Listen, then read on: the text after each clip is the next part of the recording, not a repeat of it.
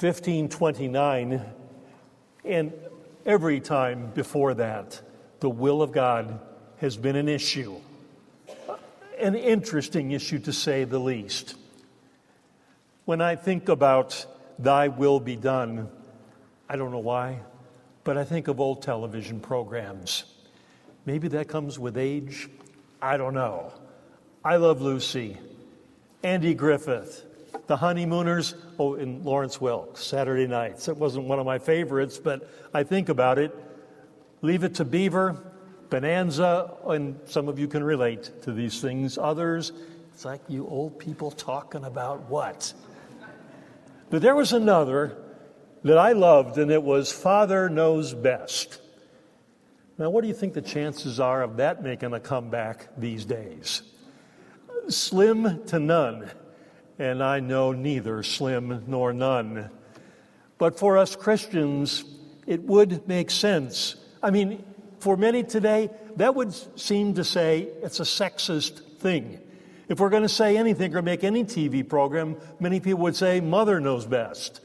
Or I suppose another would be the kids know best. Or the real optimistic view, nobody knows what's best.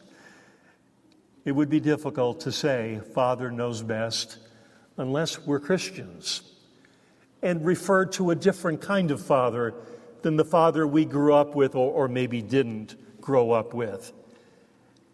We may not question that Father knows best, not as Christians and the children of the Heavenly Father, except maybe on occasion when we scratch our heads and wonder just what the Father's will is, and when we see what we think it is, we can't help but wonder or be discouraged either.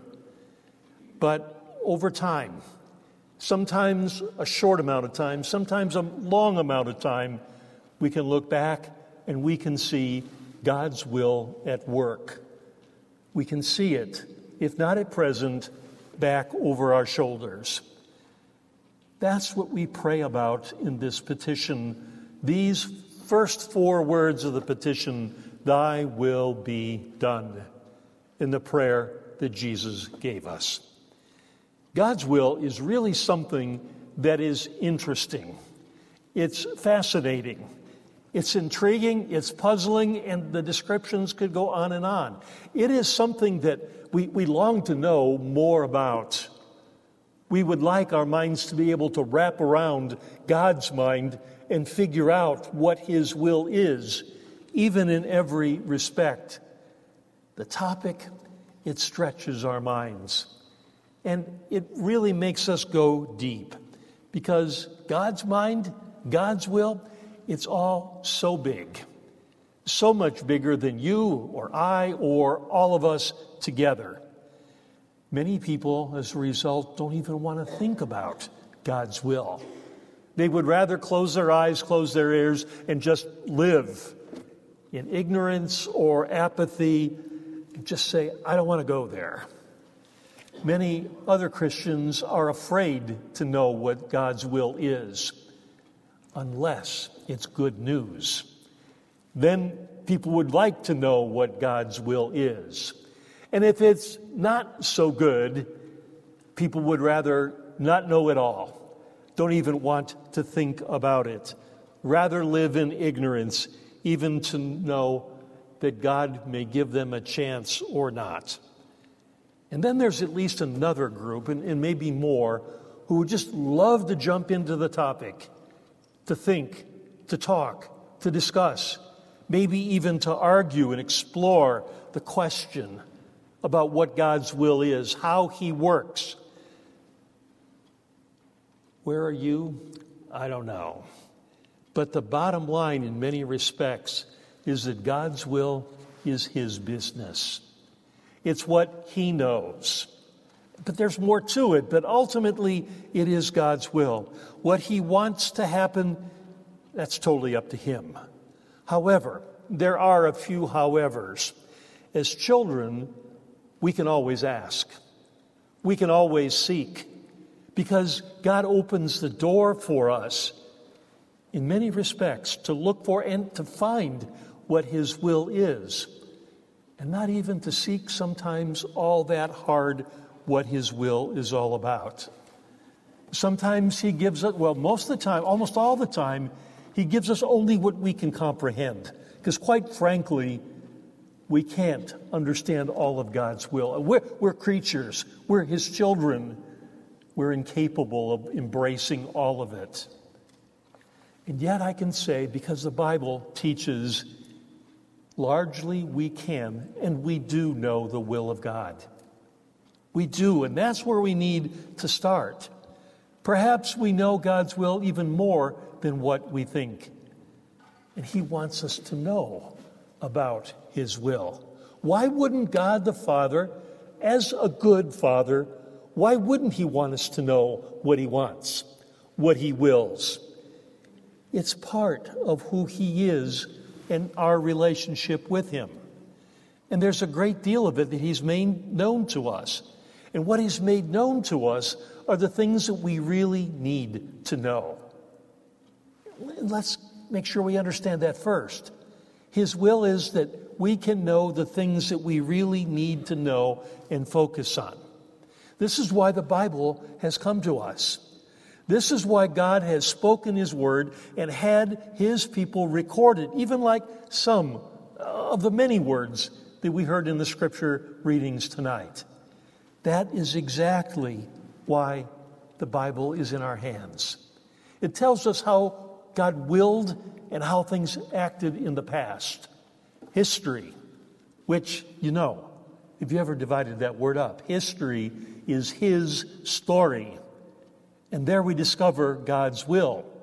And not only by looking over our shoulders to understand through his eyes what his will was, he says it forthright, even straightforwardly, as he did in the 1 Thessalonians reading that I read a few moments ago. He does in the very likes of the Ten Commandments, Jesus' Sermon on the Mount. I mean, we could go through point by point a long list of what God's will is. Even the epistle readings, God moved through men like St. Paul and others to let people know what his will is and was. And if we look big picture, there's something we dare not forget. We need to have closely, sharply etched in our brains the big picture of God's will. Ephesians 1 puts it so very well. Tell you what, why don't we read it together? God's secret plan has now been revealed to us. It is a plan centered on Christ, designed long ago according to his good pleasure. And this is his plan. At the right time, he will bring everything together under the authority of Christ, everything in heaven and on earth. You may know that passage, but perhaps in a different translation. But, you know, sometimes it's good to read it in a different translation. And this one captures it, to be sure. The big picture plan, God's will. Remember when he created everything, and he created it good. He created human beings, Adam and then Eve, to live in harmony with him, with each other, and with everything that he had created. That was his will. But sin entered the world not in accord with his will. And everything changed, little by little, and then a lot. But God then works. He still worked more and more to bring us back into his will, to bring us back in line with how he thinks, how he wants us and all the world to be, to ultimately bring us back together through Jesus Christ. That's the story of Lent, his story of Lent, through which we walk these days. Remember what Jesus said, "My Father's will is that everyone who looks to the Son and believes in him shall have eternal life, and I will raise him up at the last day." And St. Paul echoed in another kind of way, God wants all to be saved and to come to the knowledge of the truth. If we're going to speak about God's will, that has to be front and center before we understand any other part about his will.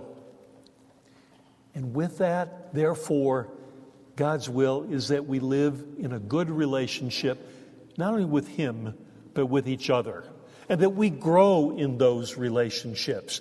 The Scripture says it forthright. Peter's second epistle, grow in the grace and the knowledge of our Lord Jesus Christ. There is where we learn more and more about God's will so that we can pray, thy will be done. How's that happen? Again, Scripture. Philippians says, good work in you to will, God works in you to will and to act according to His good will. In Romans 12, a familiar passage here, transformed by the renewing of your mind.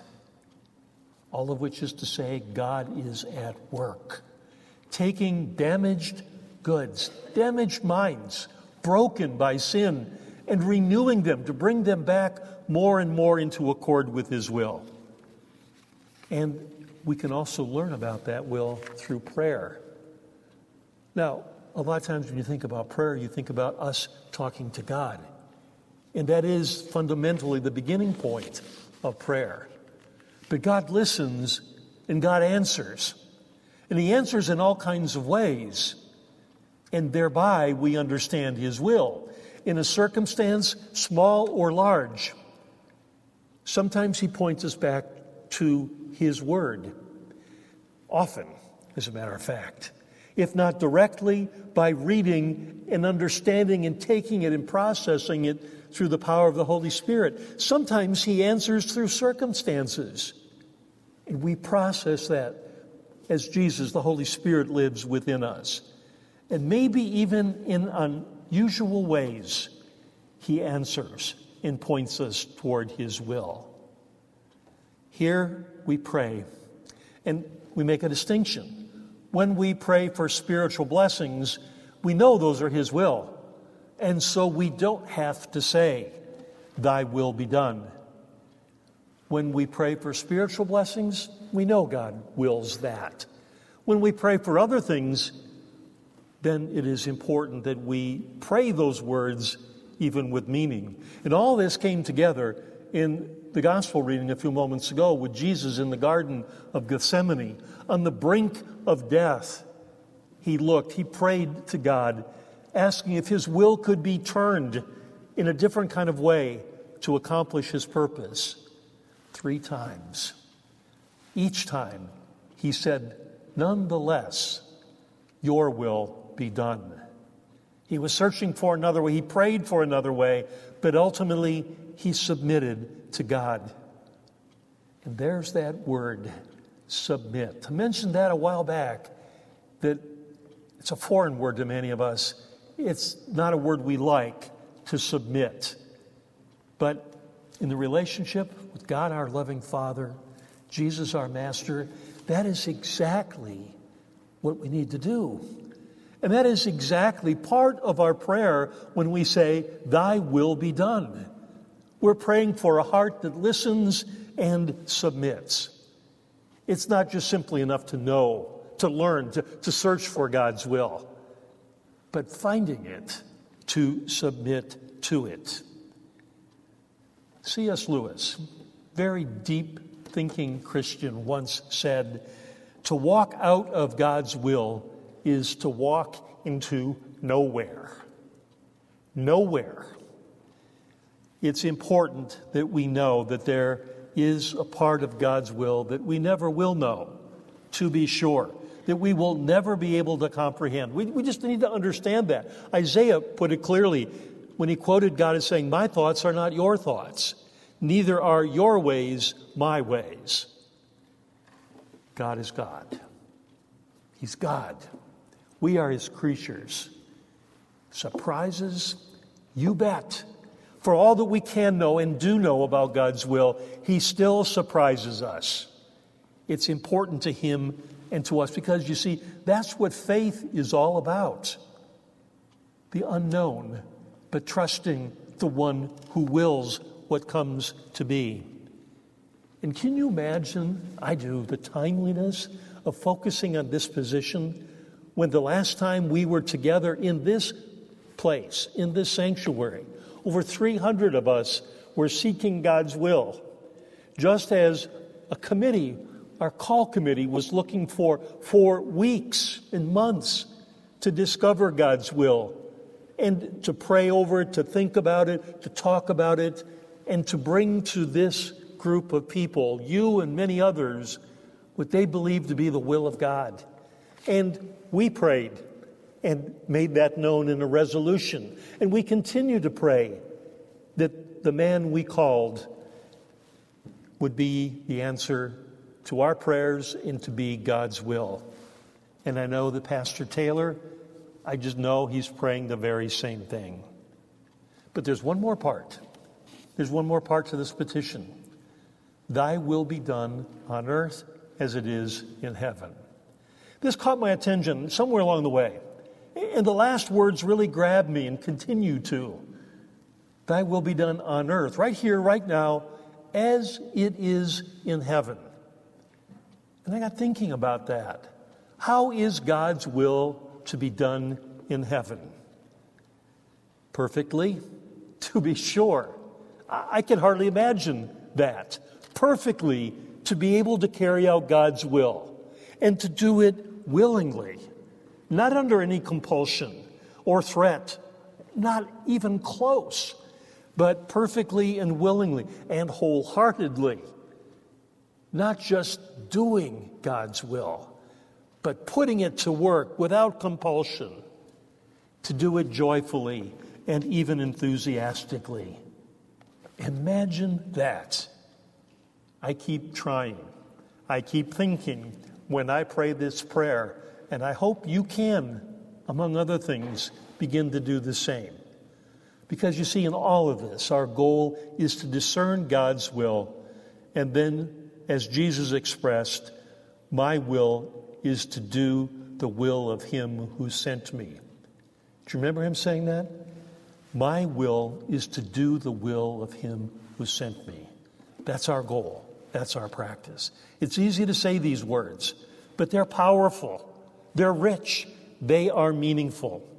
God's purpose in all of this is for us, first of all, to know a lot because he loves us, so that we can submit to his will and live it. But also, in this prayer, it's so that we remember there's a lot we don't know. And God wants us not to know a lot of his will so that we live in faith and in obedience. With this petition, as well as all the others, I could put the headline, maybe you too, Father knows best. God, our loving Heavenly Father. It's a truth to pray for, even often, and then to submit to. In Jesus' name, amen.